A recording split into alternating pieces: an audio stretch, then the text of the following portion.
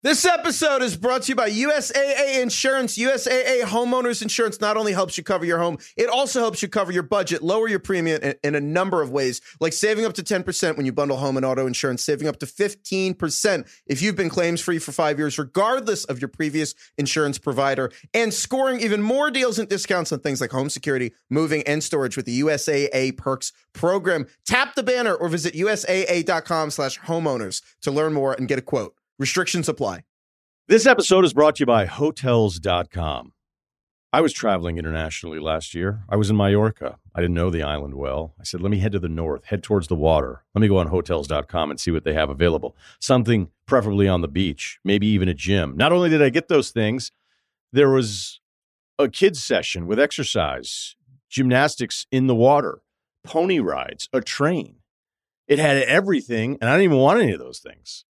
But at least I knew they were there, just in case I changed my mind. And now finding the perfect hotel has never been easier thanks to the Hotels.com app.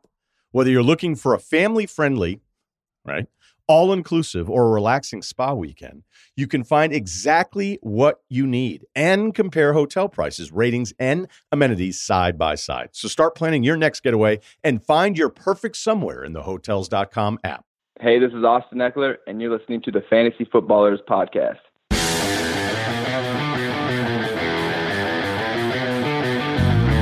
Welcome to the Fantasy Footballers Podcast with your hosts, Andy Holloway, Jason Moore, and Mike Wright.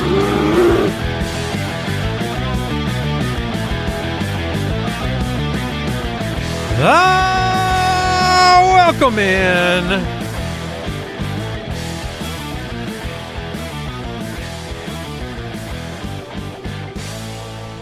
Thursday, January 26th, the Fantasy Footballers Podcast. Jason Moore is here. I am. We have a large cardboard imitation of Mike the Fantasy Hitman. We do. A stand-in. I'm Andy Holloway. Welcome into the show. We're talking truth. Mm-hmm. The running back position, starting to go through those players today. There's no fluff here, and some of the truth isn't very kind. Okay. Yeah, you excited to talk about it? Yeah, there's a couple players specifically that I think diving a little deeper on might reveal some things.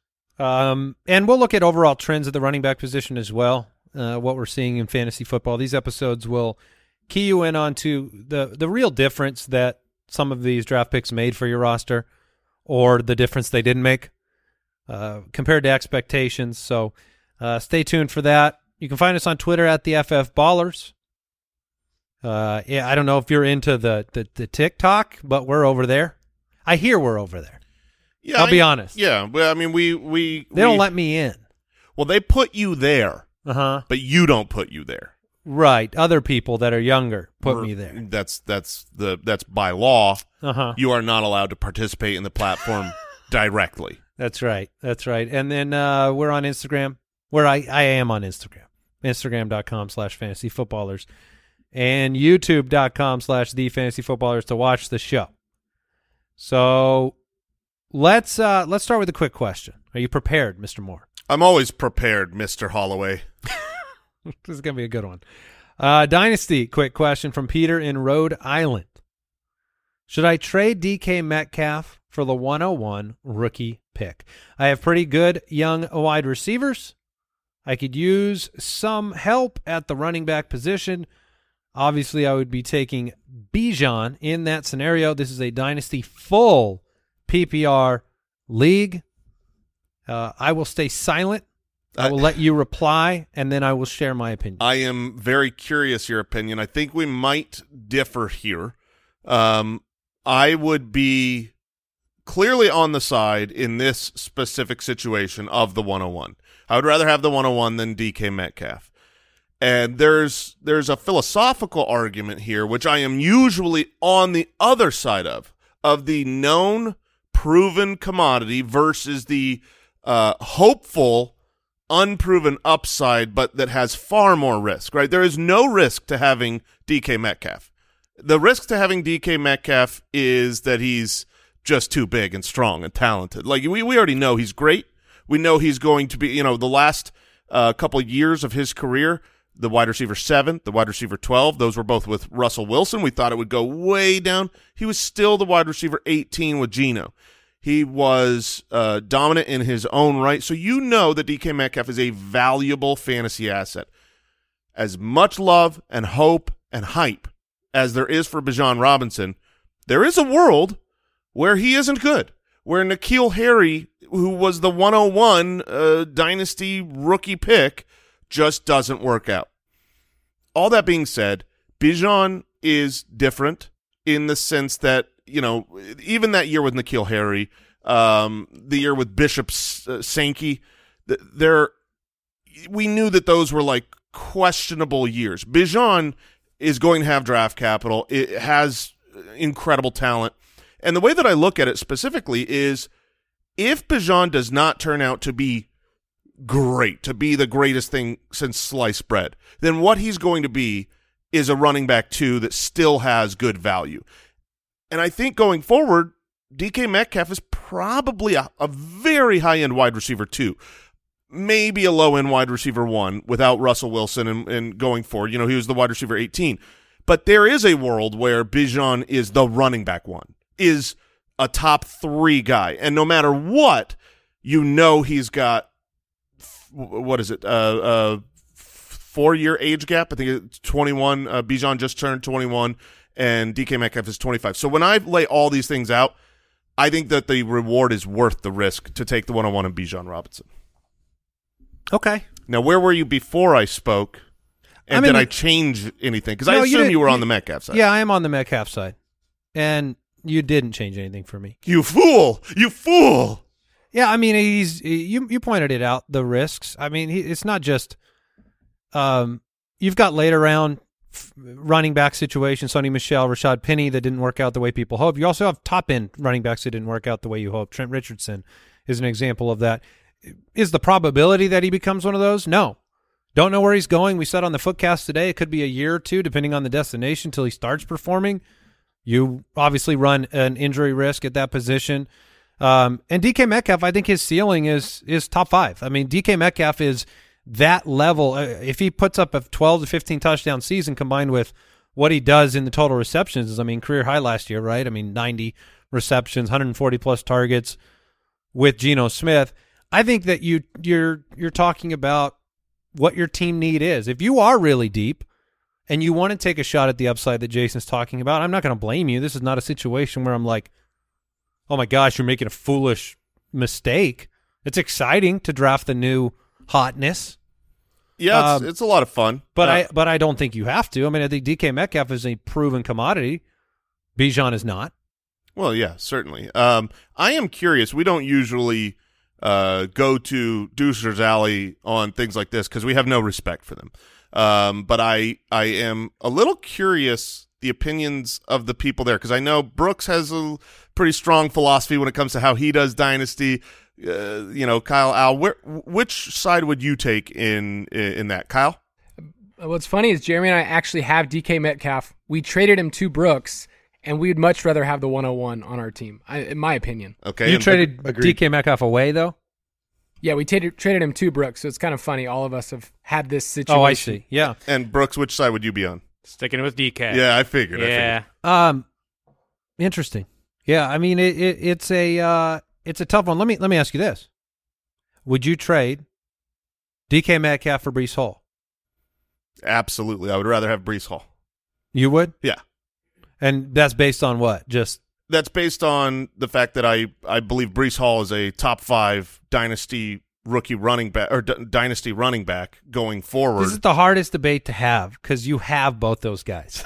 Yeah. You have Breece Hall and you have the number 1 pick for Bijan, where it's like I'm kind of using the point of like obviously the injury was devastating for Breece Hall. He was showing out, looked like he was on his way, and at that moment in time, maybe you would have rather had that. But there's just a lot of variables in that picture, and there's a lot of situations where, who would you rather have, DK Metcalf or Javonte Williams? DK Metcalf. Okay, that's one where that would not have been the answer. Oh, for sure. Last year, I mean, it would have been clearly Javonte, but the injury and the specific injury he has that carries a lot of extra risk. So you can't just say, well, he's a couple years younger and he's a talented running back.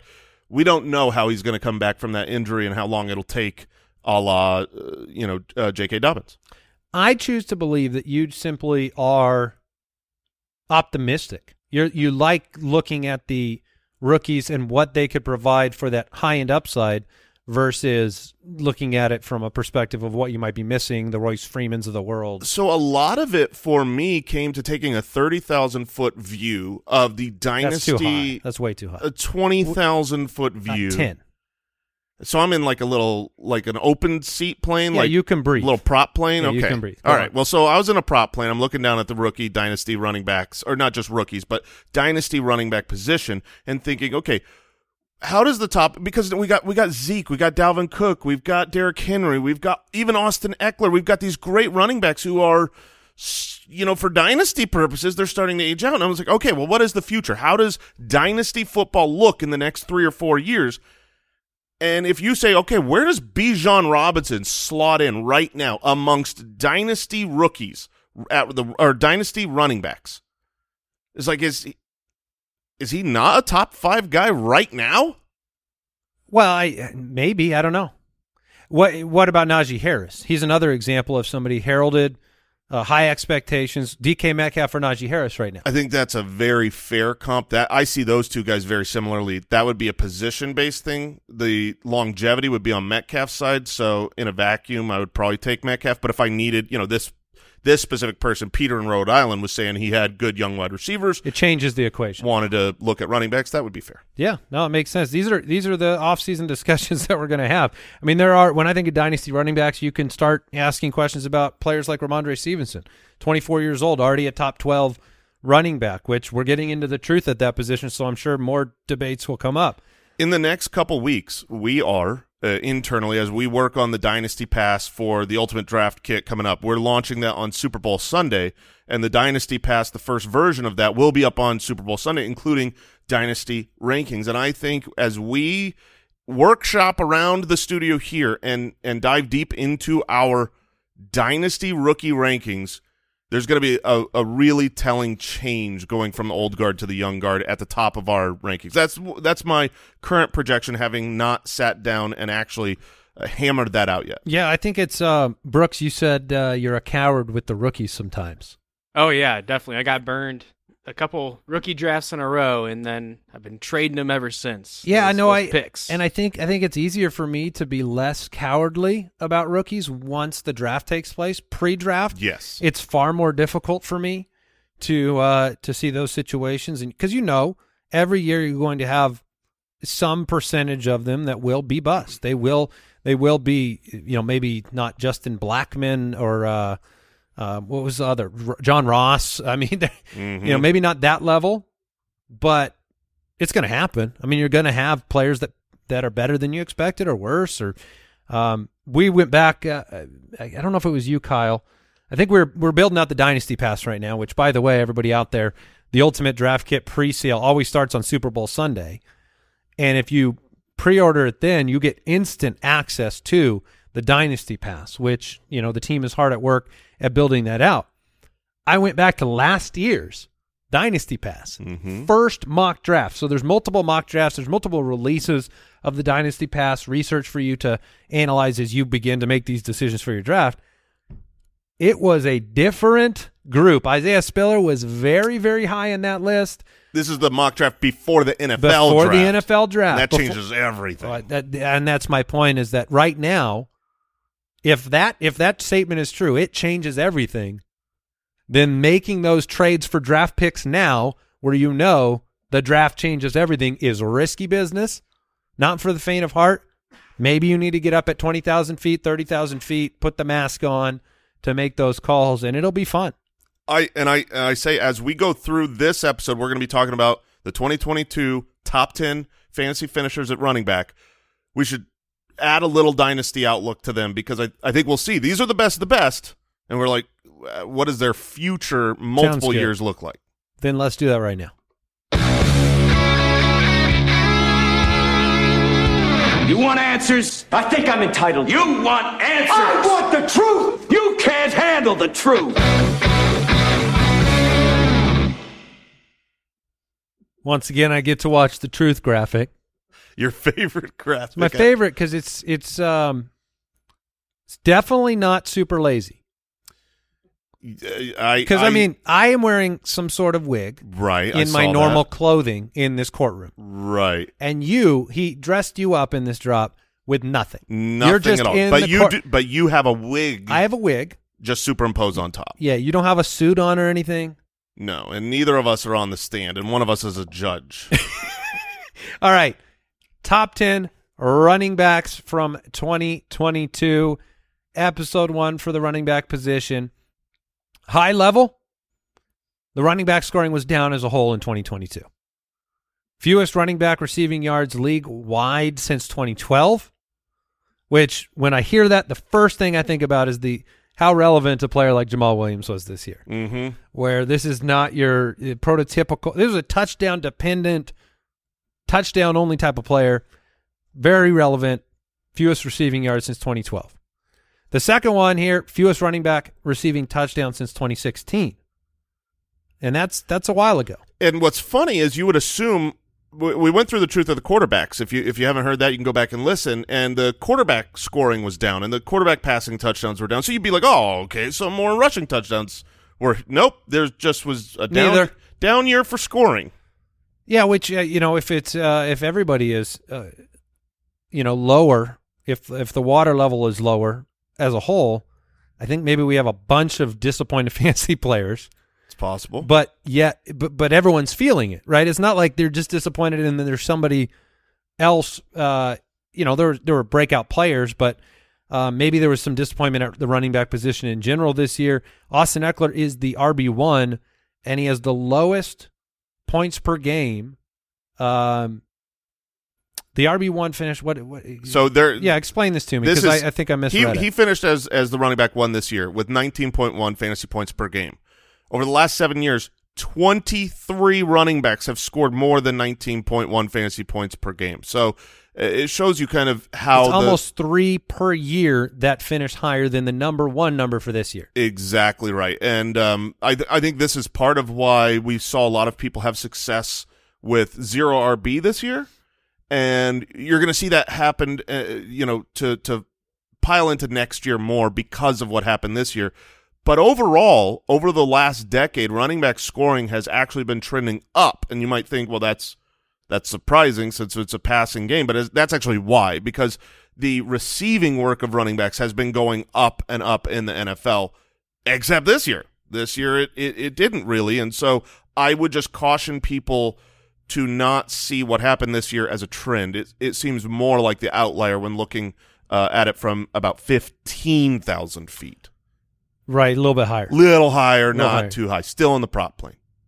Yeah, you can't see as well. How high can you fly in a prop plane? You can't see as well from there, though, right? No, I can't see anything. I've got big, thick glasses. Yeah. My eyesight's not great. Jonathan Taylor, Javonte Williams, Breece Hall, those were the 3 major injuries at the running back position. They stayed relatively healthy this year, including Mr. Christian McCaffrey. Among the top 10 fantasy finishers, they missed 1 game combined due to injury. That is one of the most unbelievable stats. You look back last year of the top 20 running backs, there were only 5 guys that played 17 games. That means the top 10 guys, total, all of them, combined, 1 missed game to injury. I think there was Derrick Henry was sat for 1 game, but this was just a healthy year, so bizarre to have down scoring. All right, so let's get into the truth data. We've been talking about these thresholds that we are looking at. Great games, more than 21 points at the running back position. Good games, more than 11 points. Bust games, fewer than 7 points. This is in half PPR scoring. Yeah, and you were pulling your hair out if you got one of those bust games that, you spend a high draft capital pick on running backs, and you make that investment, and if you don't get what you're expecting, let's put it this way. As we start talking about the number 1 guy, which is Austin Ekeler, the reactions are strong, and they're strong very quickly. And if you look at how the season started, that's what you got. Austin Ekeler ended up number 1. Number 3 in consistency, so a good number there. And yet, after 3 weeks, he had finished 28th and 29th in 2 of the 3 games, and they were in matchups that you thought were very exploitable. We were worried. I can tell you firsthand, as someone that had both Austin Eckler and Derrick Henry, the first few weeks of this season were terrifying. You thought it was done. You know, he wasn't playing as many snaps, didn't have good, strong fantasy finishes, and obviously turned things around and became one of the most consistent running backs the entire rest of the season. Was great through the fantasy playoffs. Scored. Hey, everybody! Touchdown regression alert for Austin Eckler last year. Didn't happen. Had another 18. Yeah. But we're gonna.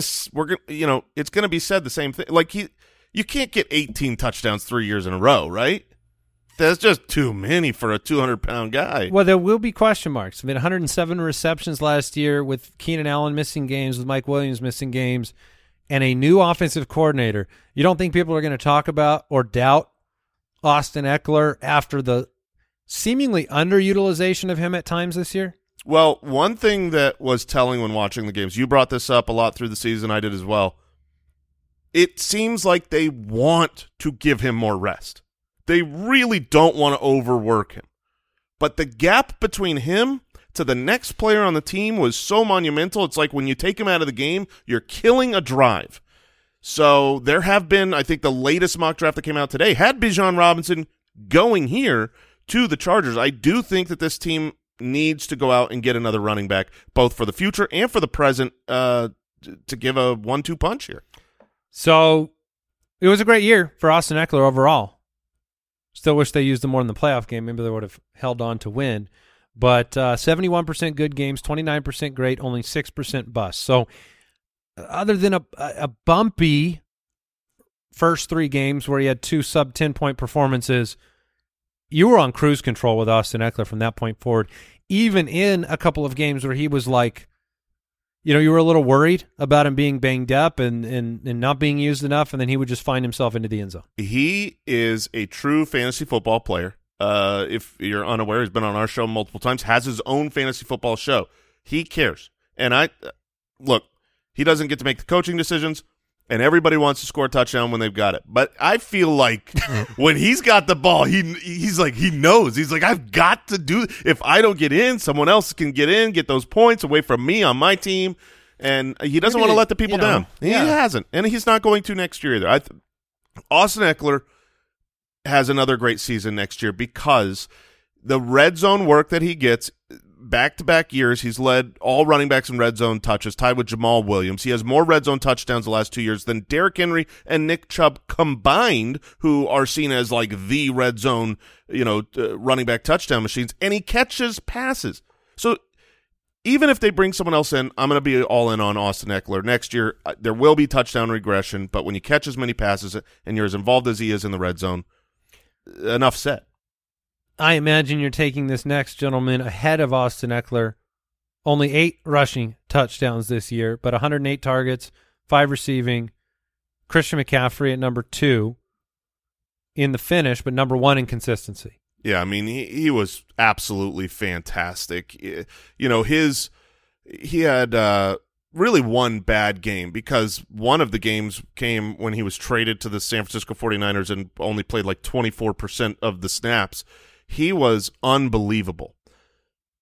That being said, this is the truth episode. We gotta deal with hard truths because he was absolutely great, and yeah, he'll probably be the number 1 pick next year. But there's some data I want to bring up, and I don't know if you know because when I watch these games, I keep seeing like, man, Elijah Mitchell's really involved. Is there something to that? And I went back to the game logs, taking out the first game where he played like 20% of the snaps. He played 4 games with Elijah Mitchell, 6 games without Elijah Mitchell. Listen to these these are how many fantasy points he scored.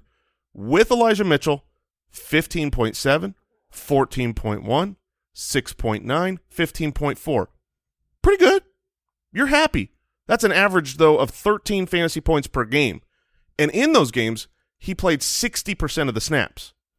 But without him, 36.3, 24.6, 28.3, 22.8, 12.8 and 28.8, averaging 25.6 fantasy points per game and playing over 80% of the snaps.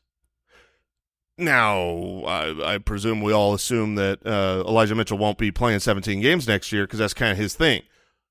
But does that worry you that you're not, the superstar 25.6 fantasy points per game from Christian McCaffrey without Elijah Mitchell is not what we got in the games where Elijah Mitchell was playing and had a couple touchdowns, vultured away, and I think it's interesting. I think it's something worth thinking about. I think the data set might be not large enough to put doubt in my mind, considering management of injuries that we heard throughout a lot of that term, including even this most recent playoff game where you've got a calf injury. How many weeks has he been dealing with some of these things? So I think we know a little bit, right? We know that Kyle Shanahan and this team, they're Super Bowl bound. They have a big picture view, about 18,000 to 19,000 foot view, right? We're a little of the higher. season, yeah. And they're aiming for a title. So Shanahan's always been willing to use multiple backs. I think Elijah Mitchell's a really good player. That's the problem. But he wasn't there, the next guy wasn't good enough to say, okay, you get on the field. And other NFL coaches maybe take this as a sign. Like, look how good Kyle Shanahan has done, and take this as a sign. If there's a huge gap from your number one to your number two, don't force your number two. Just keep, you know what I mean? Like, put Austin Eckler on the field 80%. I mean, are you saying that that's enough information that you would actually change where he would go in a draft? Or is this just something to be aware of because maybe the ceiling that you imagine is better in San Francisco isn't really better than it was in Carolina? It's probably the latter there. It's one of those situations where who else is up for the number one spot? Who else is in that conversation? Is Jonathan Taylor right back in that conversation? He's in that conversation. You're not going to take Derrick Henry ahead of him. Maybe Austin Eckler, but depending on if they add another running back. So there's not too many names there. Yeah, no, there's really not. I mean, it seems like it's Christian McCaffrey by default. Yeah, it kind of feels that way. People were scared of Christian McCaffrey coming into the year. Ends up with 88% good games. Like you said, maybe one bad game, 35% great, which was a higher number than Austin Eckler, higher percentage of good games than Austin Eckler. When he plays football, he's Christian McCaffrey. This is the pinnacle of the offensive minds in the game with San Francisco. They went out and got this guy that when you didn't think it was possible to go get a player of this caliber, I started thinking about just their progression through this season. Where would they be if they didn't do this trade? How different would the NFL landscape right now look if Buffalo was the team that got him? Because they were in the mix too. If Buffalo added Christian McCaffrey, are they right now playing at a neutral site? I don't know. I mean, it's no, right. But that's kind of what I was thinking about. It's like Elijah Mitchell, he's back now, but he wasn't back. What's the landscape look like? It would be. So for dynasty purposes, is Christian McCaffrey your 101? Yes. At least as a running back, not 101, because I would certainly take some of the young stud wide receivers out of him, but for running backs, is he the number one running back? Yes. Has a nice big contract, even though he's a little older. He's just unbelievable. The truth about Christian McCaffrey is he's unbelievable. He's 26 years old. How old is Derrick Henry? 29. Okay. Give me 3 years of Christian McCaffrey. He's my number one. Yeah. If you give me 3 years, and he catches passes, right? So there's this, I think the cliff is not going to be, it's going to be a slow hill down probably. Yeah. All right, let's move on. Josh Jacobs finished at number 3. What a season for Josh Jacobs. His consistency rank was 7, 65% good, 24% great, 18% bust. Beat up on bad teams, over 20 fantasy points per game. It was a weird year. I don't think we knew what to expect. It's going to be weird going forward. This is a 4th-round pick. Yeah, I mean, by far the best value. He won the award for running back of the year in the footies because of where you drafted him, the value he represented, and how good he was. He had a couple of weeks where he just, 32 fantasy points, 35 fantasy points, 45 fantasy points. They were beyond week-winning weeks. They were week-winning weeks that also gave you points for tiebreakers to get you in the playoffs. And started really slow to start the year. You know, it looked like the 4th-round value in fantasy drafts were correct. Yeah, just what you expected. But then they were like, wow, the gap between the number 1 and the number 2 running back on our team is the Grand Canyon, and so they just started playing Josh Jacobs, giving him everything. His workload was outrageous, and he didn't have his 5th-year contract picked up, so he's a free agent. We don't know where he's going, if he's going to re-sign with the Raiders or not, go after the bag on the open market. He certainly deserves it after what he did this season. What did he tweet out? Because that's our number one source for player contract disputes. I think he tweeted something out recently, like, it's got to work for me, something like that. Kyle's looking that it's up. Very important information. Look, Josh, go get the bag. You're a running back. Get the biggest payday you can. Go wherever is going to pay you the most. And I want to be clear here, like, we're wrong about Josh Jacobs. Yeah, well, when you say we, you mean everybody but Brooks. Yeah, because Brooks did chime in true. and was always supportive of Josh Jacobs, and so I mean, if you were reading the offseason, we misread it. I mean, Zamir White was somebody that you thought they would come in and have a role. Josh McDaniels with Brandon Bolden. It looked, and then not picking up the 5th-year option. It looked like playing him in the Hall of Fame game into the 3rd quarter. Yeah, but I don't want to give like all the kind of like it was just a wrong call. I mean, it would have been a great one to get right. Yeah, no, we were 100% wrong on Josh Jacobs, and he was one of those more rare examples, but does happen of the quote-unquote dead zone running back in those rounds like 4 through 7 that do come through for fantasy football. So if you believe in a player's talent, even if some of the things around them is pushing them down in a draft, call your shot, because I don't think any of us here thought Josh Jacobs was a bad running back. I don't think I thought he was this good. Like he was legitimately.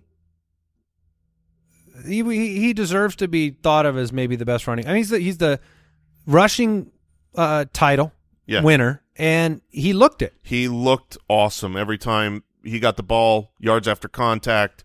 Just had a brilliant season. And so there is the possibility. We know Derek Carr won't be there. And if they choose to pay to bring Josh Jacobs back, there's a chance that Tom Brady is a Las Vegas Raider, that Jimmy Garoppolo is a Raider. And so this might be one of those things where Jacobs has, let me put it this way, has he played well enough for long enough to where you don't care who's going in there at quarterback? You'll just play Jacobs as a top-tier option. Yes, if he is a Raider. That's what I mean. Yes. If he's a Raider, you don't care about the quarterback because you'll know he's coming back to do what he's done. I will 100% be in on Josh Jacobs as what he was this year to continue that next year if he is a Raider. 1,653 yards rushing, 53 receptions, which is nice. I mean, to have on top of that, that's the 5th most rushing yards over the last decade. It was the RB1 from week 9 on. And it was awesome. I mean, it was a really – he was one of those players where a lot of championship teams had Josh Jacobs because where you got him, it was a free week winner. Yes. All right, let's take a quick break, and we'll jump into some very big shoes. This episode is brought to you by BetterHelp.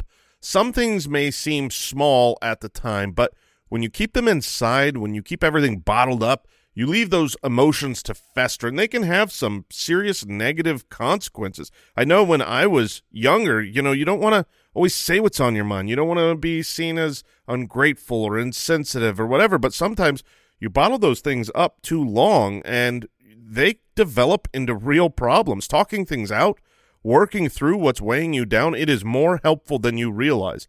And if you want a safe space for that conversation, I recommend therapy. I've had therapy. I've had practical, personal advances through therapy, whether I'm learning positive coping skills, how to set boundaries personally, how to make better habits in my life. There's a lot of benefit, and you can give BetterHelp a try if you've been thinking of starting therapy. It's entirely online. It's convenient and flexible. It's also easy to get started. You just fill out one brief questionnaire and get matched with a licensed therapist. Get it off your chest with BetterHelp. Visit BetterHelp.com/footballers to get 10% off your first month. That's BetterHelp, HELP.com/footballers. This episode is brought to you by USAA Insurance. When you're a homeowner in the military community, peace of mind is priority. And USAA Homeowners Insurance is the award-winning service to give you just that. If you have to file a claim, the process is transparent and easy. You can do it all right in the USAA app, and replacement cost coverage comes standard. That means damaged items are repaired or replaced, even if they cost more today than they did when you bought them, which could put your wallet at ease too. Tap the banner or visit usaa.com/homeowners to learn more and get a quote. Restrictions apply.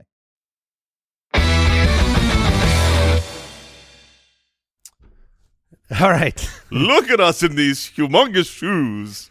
Derrick Henry comes in at number 4. He was actually number 2 in consistency. If you would like to know why Jason Moore won a championship in our league of record, he has the number 1 and number 2 most consistent running backs according to our truth metrics. Yeah, it's a pretty good year. Which ironically, both of those players, the number 1 and number 2, had rough starts to the season. The first couple weeks, it looked like they were done, but the Tennessee Derrick Henrys really got going. I mean, he had 39.6% of Tennessee's team yards and touchdowns. That's the number 1 in the NFL. That's the highest of his career. He was everything to this offense. They obviously had a few games where Ryan Tannehill didn't play. He was even more everything. There's going to be concerns about age. There's going to be concerns about workload. And there's going to be concerns about the offense as a whole. Yeah, new offensive coordinator coming in. New offensive coordinator. I presume, based on the contract situation, how this year played out, that it will be Ryan Tannehill. If they can't, trade for an Aaron Rodgers or someone, I don't think they're drafting a rookie. So if you throw age out, let's just pretend he doesn't age. Which, okay? Yeah, I'm fine with that. Because so far he hasn't. We don't know how Yeti's age. Yeah, like dog years, it could be the reverse where it's like he's 12 years old right now. He could be 12 years old. And you telling me you don't want a 12-year-old running back that's this good already? So if you throw age out, this team I think will be a lot better next year. I really do. Agree.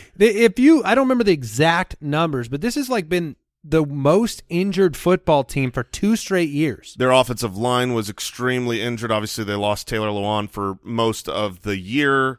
They replaced A.J. Brown with Treylon Burks, who missed most of the year. It's not going to be worse as an offense in Tennessee next year as far as personnel going into the season. The only thing that will change my opinion on Derrick Henry next year, it's not going to be age. It will be if they make a high draft capital investment on another running back. Sure. To plan for the future. But Derrick Henry, 41 targets, 33 catches, 1,500 yards, 13 rushing touchdowns, beat up bad defenses, despite the offensive line being ranked 32nd in the league, and it was special. 75% good games, 44% great. A few more duds than we were used to seeing, but they were up against it. Quarterback, was changing all the time. Yeah, I mean, it was certainly unfortunate what happened at the end of the year, missing championship week in Week 17 because of nothing to do with football, but the way the schedule worked out. Tennessee didn't need that game to matter, so they rested him, and he was still phenomenal. 6% bust rate is a great number. He never really let you down on a regular basis. What he did the previous season was disrespected because of his age. What he did this season will be disrespected because of his age. Everyone wants to call their shot when it's over, and here's the truth. And it will be over someday. When it's over, it's over. You fall off a cliff, and it's a worthless pick. It's the reason why I didn't draft any Adam Thielen this year, because you're getting to the cliff. You don't want to be holding the bag when you're at the cliff. I will be drafting Derrick Henry. There are a few people that are outlier human beings. Yetis. There are a few Yetis. There are a few that are outlier Yetis, and I'm going to keep taking the shot on those players, and I will hold the bag when it runs out. There you go. So Nick Chubb is the opposite of Eckler and Henry. He was the most dominant running back in the first half of the season. His consistency rate on the year, and I barely got through that word right there. Consistency? Yeah, I was going to say I don't think you did. But okay. Well, I shouldn't have drawn any attention to it. You probably would have let me go. I was being kind. His consistency rank? Yes, go on. Was 6 on the year, but number 2 in the first half of the season. Number 1, number 9, number 11, number 6. Another player that you kind of looked at and you said, well, okay. Nick Chubb was a lot like Josh Jacobs in the sense that whatever was going on around him, he was just Nick Chubb. He's just one of the best running backs in football. 1,500 more rushing yards this year. Never catches a lot of passes, so he never finishes at the tippy top of the position. But, I mean, weeks 1 through 8, this was the very best running back in football. It's almost like something changed in Cleveland. It's almost like, when they were scoring 23.9 points per game as a team, 11th in the NFL. And then the last 6 weeks, something changed where they just couldn't score the ball a lot. They dropped down to 16 total points per game. So that affected Nick Chubb. He went from 94 rushing yards a game to 81. Didn't score touchdowns as much because the opportunities weren't there, and 7 fewer fantasy points per game. You're talking about Voldemort. I am talking about Voldemort. When Voldemort took over at quarterback, this offense struggled. Deshaun Watson sucked this year. Now, we threw up all those red flags. We talked about he hasn't played in a year and a half. He didn't get to practice with the team. It wasn't like he wasn't just playing, but he was in the facilities. He's been gone from the game. I think if you're looking at next year, you have to ask yourself, what do you believe about Deshaun Watson? Is he get the whole offseason, the OTAs, the training camps, the preseason, and he's going to be ready to go? Or is this more of a Tiger Woods situation where he's going to come back and never be the same as he was before? Where do you stand? I stand there. I don't think he gets back to being one of the best 3 quarterbacks in real life or in the NFL. And I think he's probably going to be a middling running back, which will have say real life or the NFL? Yeah, I did say that because real life to me is fantasy. Okay. Okay. When I say real life on this show, I like that a little bit. That's pretty good. That's fantasy football. Wait, fantasy football is real life. That's right. Real life is fantasy. That's right. Got it. And then NFL is like National Football League. What happens there? So if you set the bar at number 3, I don't think he gets to that point. 6. I think he could do that, yeah. You think he can do that? Sure. That's a cop-out. Do you think he will be a top 6 quarterback? In this current landscape, no. Not with the other talents I think are out there. But I think he'll be top 10. And that's a bar he didn't come close to reaching this year. And I think that's enough for the offense to get moving. I mean, if you played Nick Chubb at the back half of the year, you would look at the box score. And you'd be like, oh, he's running for like a nice yards per carry. Oh, he's getting a bunch of carries. And then you'd be like, why is he the number 29 or the number 32 or the number 23 running back this week?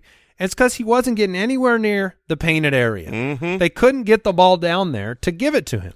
Now, I do think it will be better than the putrid final 6 games for the Cleveland Browns. But for the Grover Cleveland. Right. Yes. But I don't believe that they will be good enough to make Nick Chubb a great running back because he does need touchdowns since he doesn't catch the ball. So Nick Chubb, 27 years old, has 1 more year of big money left on his 3-year contract that he signed. Dynasty outlook, Nick Chubb. Would you trade Nick? I mean, you couldn't trade Nick Chubb for the 101 right now, right? How old is he? 27. Nick Chubb Dynasty outlook is a little sketch. But he's really good. I think there's a strong argument that he's the best pure runner in the game. Yeah. I mean, every play that you watch, you go, he picks up incredible yards after contact. He's fast. He's strong. They should give him the ball more. If a situation like Tennessee with Derrick Henry didn't exist, we would use Nick Chubb and the Browns as the example of he's your offense. So I think you'll be all right for a little while, even if he ends up somewhere else. Okay. 2 years left on the deal, so they can get out in 2024. So these last 2 running backs, Derrick Henry, Nick Chubb, very similar, a little bit older. Would you rather have Bijan Robinson than both of them in Dynasty? I think so. Yeah. You did it. I'm just saying when you look at the right, he just keeps climbing up. Not just because of his potential, but because of the aging out of the great running backs. Well, just like our discussion earlier, though, which got qualified by this gentleman writing in and saying, hey, I've got plenty of wide receivers, and I need a running back. Would you trade DK Metcalf for one? I'm qualifying that answer by, am I one of the 3 juggernaut teams in my league that's about to win a title? Because I would rather play Derrick Henry next year than Bijan Robinson, unless we find out a destination that changes that. And I'd rather play Nick Chubb next year than Bijan Robinson. Because my odds of winning a title are the odds are higher with the established than the unestablished. Certainly before the NFL draft. Too At much least unknown. before the NFL draft, yeah. But yeah, I mean, we could talk about Bijan all day I could. because And I might. where the best destinations for him will be, where he could get a lot of work early, where he's the goal line back and it's not a rushing quarterback. That's the centerpiece. We talked about, okay, you end up in Buffalo, you end up in Philly, that could be great. Yeah, good offenses, a lot of opportunity. But when you want to be number one, you got to have the whole plate. You get we talked about this. Philadelphia, the Eagles, you get on the 1 yard line. That is not a running back touchdown ever, No. because you have a guaranteed touchdown with the quarterback sneak. Yeah. So you need to come up with your rooting 5. Okay. Your 5 I'll do that. Bijan destinations. Okay. Yeah, I'll sort. And then if you got to do something special if he goes to one of those 5. Just not the Lions. That's all I ask. Oh my goodness! And with their extra pick in the first round, if he goes to Detroit, I'm worried. If he goes to Detroit, it might be the greatest day of my life. Because you hate me. No, I don't hate you. I enjoy watching you react to things. Yeah. And the it's like, when you think they're done with a great movie series, and you're like, man, those were great. I know they're never going to make another one. And then they make another one, and I'm front row in the theater. I've got the tickets. Yeah. I mean, I didn't. Don't do it, Detroit. Build that defense. Build that defense in the draft. Oh, don't do that. That's doing me dirty. Kerryon Johnson. You know what's funny? I want to see the next movie. Kerryon Johnson affects me in so many different ways. Like I'm watching tape and like. But you're just afraid of the next Kerryon? Absolutely. I'm watching. Is it Bigsby's Auburn, right? Tank Bigsby. Yeah. So I'm watching Tank Bigsby. It's actually Eleanor, but go on. I like him, and I'm like, oh, this better not be an Auburn trick. A lot of these wildcat running back formations. Oh no! Yeah. Well, that's fantasy PTSD. Yes, it is. All right, at 6, Saquon Barkley, who's the number 3 in consistency over the first half of the year, 10 in the second half, 5 on the year. It was a bounce-back season. He was amazing for the first 8 weeks. A few bumps and bruises over the second half of the year, but not physically, which has been the key, right? 75% good games, 19% great. The offensive line wasn't great, but Saquon is going to get paid. Yeah. I believe his comment was something like, I don't think I've played the last down in a Giants uniform. So he said he's not interested in resetting the running back market, that he's realistic with his situation. It seems like he does want to return to the Giants. I think he'll be back. I think he'll be back as well, but be back. Daniel Jones is the big question mark. I don't think Daniel Jones is back because they're not going to franchise him. That would be too much money, and I don't think they want to give him a big contract. They've seen him long enough, and they've kind of seen the peak. And based on what Daniel Jones did, not they though. They as an organization barely. I mean, Gettleman's gone, and you have a good playoff season. I think he'll be back. That would be my vote. Betting. He's going to be. Let's say they don't franchise him. That means he's a free agent, right?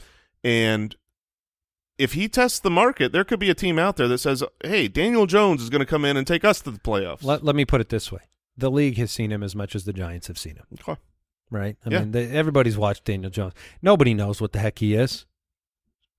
Well, let's talk about what Saquon Barkley is, which is a very, very talented running back who dominated the first half of the season. Yeah, does Daniel Jones being back make any difference to you for Saquon? I mean, is there any situation where it's not like Daniel Jones was? No, if anything, he was hurting him around the goal line and with the rushing yardage. Yeah, obviously, who comes in instead of Daniel Jones is a big question mark. It's always Carson Wentz. It probably is always Carson Wentz. He's the last guy that just like there's 7 or 8 of them out there. Carson Wentz is. It's literally musical chairs, and he's like, oh, that's the last one left. All right, give me Carson Wentz. It's Matt Ryan. Oh, Matt Ryan's done. Same number of touches for Saquon this past year as his best fantasy season. It was nice. It was a good season for Saquon. You knew right away, too, that if you had taken that shot in the late second, mid-second, you won. You won the prize. He comes out week 1, has the #1 fantasy finish that week, and looked awesome en route. So, yeah, you knew he was great. I do think second half of the year, people were very disappointed. And I think they were disappointed in part just because of how good the first half of the year was. And they were hoping they had, the Austin Eckler consistency. But he did have some duds along the way in the playoff weeks and leading up to it that were rather disappointing. I can't really explain them either. They never made sense to me. The Detroit one was the huge one. That was I think we were surprised it was that bad against Detroit, even though they were being better. But then Philadelphia, okay, you can explain that away a little bit. Week 17, championship week, Colts defense shut him down. It seemed like the team just avoided him sometimes. Yeah, it is certainly weird when he went away. And you hate to see that, especially from someone who's a pass catcher, because usually that is what's going to allow you to be consistent in a bad game script. But next year, Saquon Barkley, who will turn 26 years old, assuming he is a New York Giant again, I think he's probably going to be drafted in the top 5 picks. He'll be up there, You're going to. Are you taking Eckler over Saquon? I will take Eckler over Saquon, assuming they don't go out and get another. If they draft Bijan, then flip floppy. Obviously. Yeah. Tony Pollard was number 7. Zeke was 19. So we'll handle them in tandem here. Pollard ended up 11 in consistency rank. Mm-hmm. This is the shocking part. Zeke ended up at 8. Yes, in consistency. Zeke had a higher percentage of his games as good games than Pollard did, but he had no great games. Yeah, and Pollard had 20% of his games, those week winning type of performances where he finished 1, 2, 6, 7, 3 at the position. Zeke's highest fantasy finish on any week was 8. Right, but his low was rare, and this metric that we have for kind of our true score about how a player's did takes out injuries. So obviously if you had Zeke, you felt that middle of the season when you lost him, and it was part of the plan. We kept talking about on this show how the schedule was going to be really nice for Zeke down the stretch, and then right when that was supposed to come to fruition, he was gone. And that was that hurt fantasy managers, it hurt their playoff chances. But when you go back to the game log and you look at what Ezekiel Elliott did, he was really solid. It surprised me going through the numbers to see, man, he got the job done. He was a touchdown machine, and he's playing on a great offense, and they're going to keep using him as, a goal line back. He's not going to be drafted higher. He'll be drafted lower next year than he was this year, and he was a 3rd-round pick. So I don't think he has the upside potential that he once had. He definitely doesn't. The door's closing. It might be closing slowly. What's a little weird to me when you look at the numbers for Pollard and Zeke is that this was the backfield where when you sat here on the show and you previewed games each week, if you said this is a great week for Dallas's backfield to run the football, it was. Like if they played a bad defense, they were great. Both players were great. Zeke was 15.6 fantasy points per game against bad defenses. Pollard was 17.79. When they played a great defense, they were under 10 points. Like it was a huge disparity for both backs. I mean, it was massive. So, you could come here and be like, oh man, I'm going to go with, I don't know which Cowboy to go with on these bad matchups, and both of them would be fine. Yeah. Now, obviously, talking about Tony Pollard, got injured in the playoffs, will be back by week 1, but what team we do not know yet. Dallas. I do think, I think the injury makes it more likely he's back in Dallas. Yeah, I just think Zeke will take a pay cut. He said he will, and I think that will enable the team to, maybe it's a shorter deal for Pollard because he wants to cash in again. I don't know. Because of what Tony Pollard did, if Tony Pollard is back in Dallas, Tony Pollard will be drafted ahead of Zeke, right? He finished ahead of him this year, and because of that, I'm just curious how far Zeke is going to fall in drafts. He looks to me to be the player that no one will want to touch under any circumstance. He's the backup. He's a year older, And even though we talk about, well, he was actually pretty good this year, his truth metric was good. He wasn't good. He let people down, and people felt like it was a dud because he started the year slow and got injured in the middle of the year. But when he was out there playing, he was actually pretty good. So, could he fall to like the 6th round? No, not as. I don't think the 6th round. I guess you're going to see maybe more 4th or 5th. More what happened like with Josh Jacobs. Yeah, 4th round probably. Especially with what you said. If Tony Pollard's injury makes any headlines in training camp, if he's slower to get back, if he takes the pay cut, I don't know. The landscape has changed. Dallas is not a one-headed monster anymore. No. The Lions aren't either. Jamal Williams finished at 8. DeAndre Swift at 22. Jamal Williams was 8th in total fantasy finish with 17 touchdowns. An incredible 16 targets. He basically didn't catch the football. So his consistency rank, that truth metric, it's at 20. He had 35% bust games. Yeah, I mean, if you're so touchdown dependent, I know he scored a ton of touchdowns, but if that's all you do, which is pretty much all he did most of the season, then you're going to be inconsistent. You're going to bust a lot, and the truth is not as good. Jamal Williams finishes the running back 8. He did not help you in fantasy as much. Now, he helpful. Helped you like a running back 2 or 3. Yes, he was helpful because of where he was drafted. Our truth metric doesn't like factor in draft value or even waiver wire value in Jamal Williams. In some leagues, he could have been found on the wire. He was outside the top 36 6 different times. He was probably the most annoying player for fantasy managers to play against if you drew the short straw and got one of the weeks where he finished at 2 or 5 or 9 or 4 or 4 or 3. If he got in the end zone, you were like, oh, my gosh, why did I get that week from Jamal? Well, if he got in the end zone, a lot of times he did that again. He was like, come on. Going forward. Kit Kat. He needs a double. Going forward, Lions, please re-sign him immediately. Do not look towards the draft. That's all I'm saying. Now, the other tandem teammate here, DeAndre Swift, this is what people are like, oh, why isn't Mike here today? He didn't want to talk about DeAndre Swift. Yeah, he asked. He got a doctor's note. He said, is DeAndre Swift going to be brought up on this episode? We're like, you probably bring up his name. I'm out, he said. Yep. I hate DeAndre Swift. I won't be here. That's right. And then we said, we got a guy. We got a guy that can come in here and talk DeAndre Swift. And I'll step up and be that man. But the running back 22, DeAndre Swift, super disappointing as a high-end second round. He was on like that 1-2 turn. The running back 9, and then what he did weeks 1 and 2 said, we were right. He is the next greatest thing. He was the running back 3, the running back 4, got injured. Oh, man. And you just thought when he comes back, he's going to be something outrageously special like he was those first 2 weeks. Is that what Mike thought when he went and traded for him? Absolutely. When Kyle went and traded for him? That's what I thought when they traded for him. When they traded in our league of record for DeAndre Swift, I was so bummed out because the fact that you were able to get what looked like a top 5 running back rest of season, what looked like could be the number 1 running back the rest of season. And then when he came back, my goodness, the Lions didn't want to use him, or he wasn't healthy, or whatever it was. He didn't get the goal line opportunities. Those are Jamal Williams. He had some, but you had the most frustrating experience with DeAndre Swift.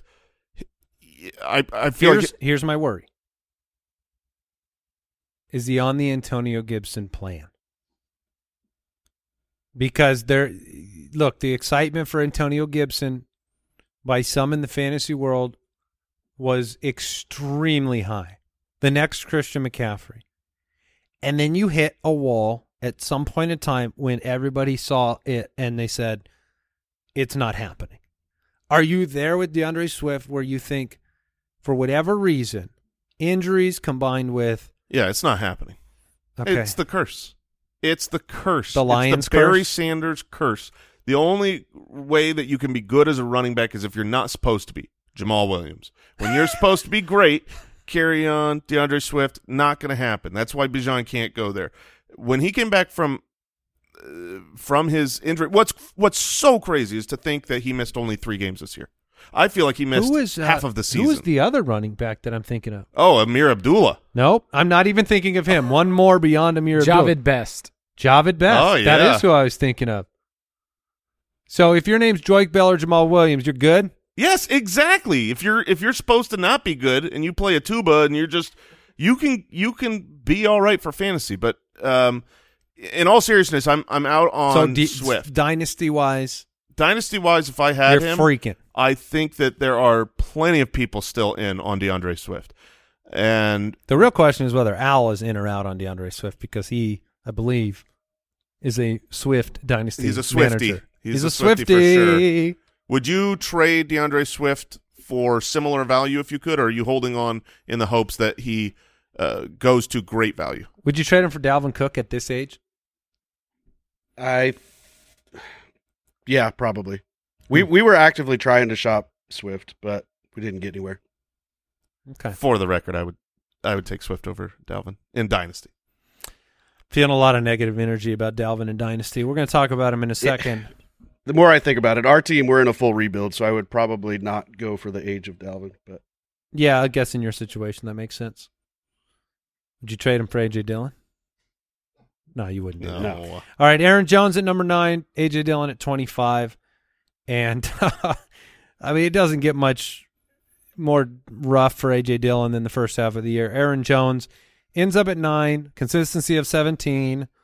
Welcome to the Aaron Jones experience. 18% great games. So, I mean, he had quite a few, 6 different top 10 performances. 30 points, 27 points. I mean, he has huge games. Fewest rushing touchdowns, 2, by a top 10 fantasy running back since Darren Sproles in 2011. So you talk about 2 touchdowns on the ground for Aaron Jones. That's not, that's not normal. No, I mean, you had a bad offense. You genuinely had a Packers team that was supposed to be one of the primary contenders in the NFC that just didn't score enough points. And you could blame it on whatever you want, the fact that they didn't, the fact that they sent away Devontae Adams or didn't use high enough draft capital, or the draft capital they did use on Christian Watson was injured. Whatever excuses you want to give, they had a bad offense, and it's very difficult for running backs to have good fantasy value when your offense doesn't score enough. 13 fewer touchdowns for the Packers this year than last year. And A.J. Dillon, it didn't come to fruition because this offense, again, the story of A.J. Dillon was supposed to be predicated on contention for the division and being in the red zone. Yeah. And giving him the football and rebuilding this identity on the ground, but succeeding at it and moving the ball down the field and giving him more opportunities. Now, you did see some good performances from Dillon in the second half of the year. Yeah, I mean, you saw the flashes that made us like A.J. Dillon. I would say, like Josh Jacobs, this is another place where we got it wrong. And where we got it wrong was the offense as a whole, maybe the impact that Devontae Adams leaving would have had. I mean, you had the back-to-back NFL MVP in Aaron Rodgers, who had not looked like he's slowed down at all. And now it feels totally different in hindsight looking back on the season. But I think that was the story of the Packers running backs. They just didn't have a good enough offense for 2 guys splitting a workload to be consistent in any way that's good enough to help your fantasy team. Yep. The little stretch we saw of A.J. Dillon from week 12 through 17, he scored every week, and had 6 touchdowns in 5 weeks. And that was what you were hoping to get more of, but he was basically unplayable before that.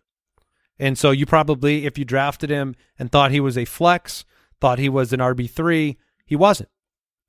And Aaron Jones really made it hard on you as well. Yeah, his consistency was a little bit all over the place. Like we said, big blow-up games, but had a lot of meh games that just weren't good enough to be valuable. In dynasty purposes, he's going into his age 29 season.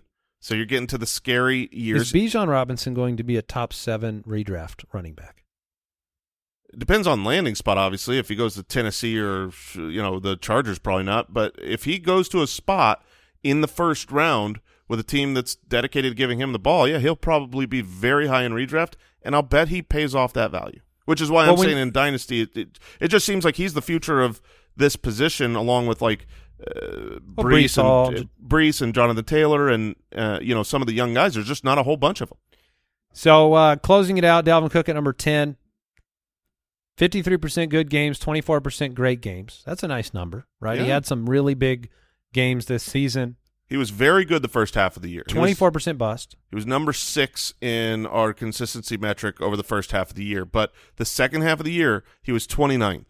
And at first, I really wanted to make it. That's a no good. I wanted to make it not his fault at all. Excuse it away. I'd watch a run and I'd say, man, he looks fast. He looks great. But when I look at some of the efficiency numbers on what he produced versus what he was expected to produce, he was among the worst. And that just is kind of shocking. How do you explain a game like the Indianapolis game where they made that comeback in he still has elite plays. Right. But then doesn't have elite play throughout the duration of a game. It's not his team. Justin Jefferson has taken over. This is a passing team, and he is a talented running back who's getting older and less important to the offense. So going forward, he's going to be older and less important to the offense. Is this a product, do you think, of the new offensive system not working to his strengths in the running game, where he had the most rush attempts, gaining 0 or negative yards, obviously changing from what he was used to Kevin O'Connell's system? Yeah, I mean, that's something. Could he have not just been the fit that they thought? Yeah, I mean, it's really important to factor that in. He still had plenty of long breakaway runs. You look at the season, a 30-yard run, a 40-yard run, an 81-yard run. So once he got it going, he was good. But I think the system on a normal run-by-run-by-run basis didn't fit him quite as well as, the Cougs system. So you can argue, oh, well, another year in the system, he'll be better and should be great next year. You can argue he's a year older. You have him on one of your most important teams. You watched him with a close eye. You just said you're getting a little bit worried. Are you moving him down a little bit? I feel like there's a lot of negativity around him. Yeah, in redraft, I think I would. I think in Dynasty, certainly. I mean, a player of his age has to go down. It's just, am I going to go down with him? Because running backs are hard to come by. Mm-hmm. Like all this negativity. This is the number 10 running back. He's on this show. He's not on next show. Right. So it's hard when you're saying, what am I getting for Dalvin Cook? It's not like the other people in your league aren't going to identify his age in a Dynasty league. So maybe the name would make it compelling enough. Like I had made a trade in another Dynasty league acquiring Ramondre. I'd rather have Ramondre in a Dynasty league than Dalvin Cook. No question. But if they don't add another big body to the backfield, a big body to the backfield. Mm-hmm. A BBB. Yeah. Yeah. If they don't add a name that is impressive, or a high draft capital pick, and they just bring in a nobody to be the Madison next year. Yeah, I was going to say, they're going to lose Alexander Madison. Yeah. And if they use, who's the rookie? Ty Chandler. They just lean on him and a mixture of, is it Nwangu? If they just go that direction, yeah, Dalvin Cook's going to be part of 13 and 14, the main running back. You just talked about being on winning teams. Yeah, and I mean, through those first 10 weeks, he was the running back 9, like we said, playing very well. I'm not sure what happened at the end of the season. You worry when a guy is a little bit older and he starts sucking at the end of the year, but that's I worry about that, yeah. I mean, that can happen. Yeah, that can. All right, that'll do it for today's episode of The Fantasy Footballers. Back with another Running Back Truth Show very soon. Hopefully you enjoyed this one. Let us know on Twitter at the FF Ballers. Talk to you later.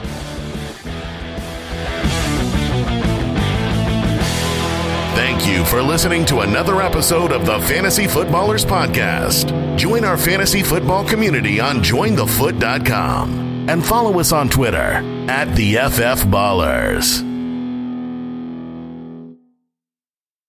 Hey there, Foot Clan. You still listening? I want to take a second and invite you to become a part of the world's greatest fantasy football community. You know them as the Foot Clan. By supporting the show at jointhefoot.com, you get access to exclusive episodes every week, access to a thriving community of 30,000 plus like-minded fantasy football players, and access to special tools that help you win each week. You can learn more at jointhefoot.com.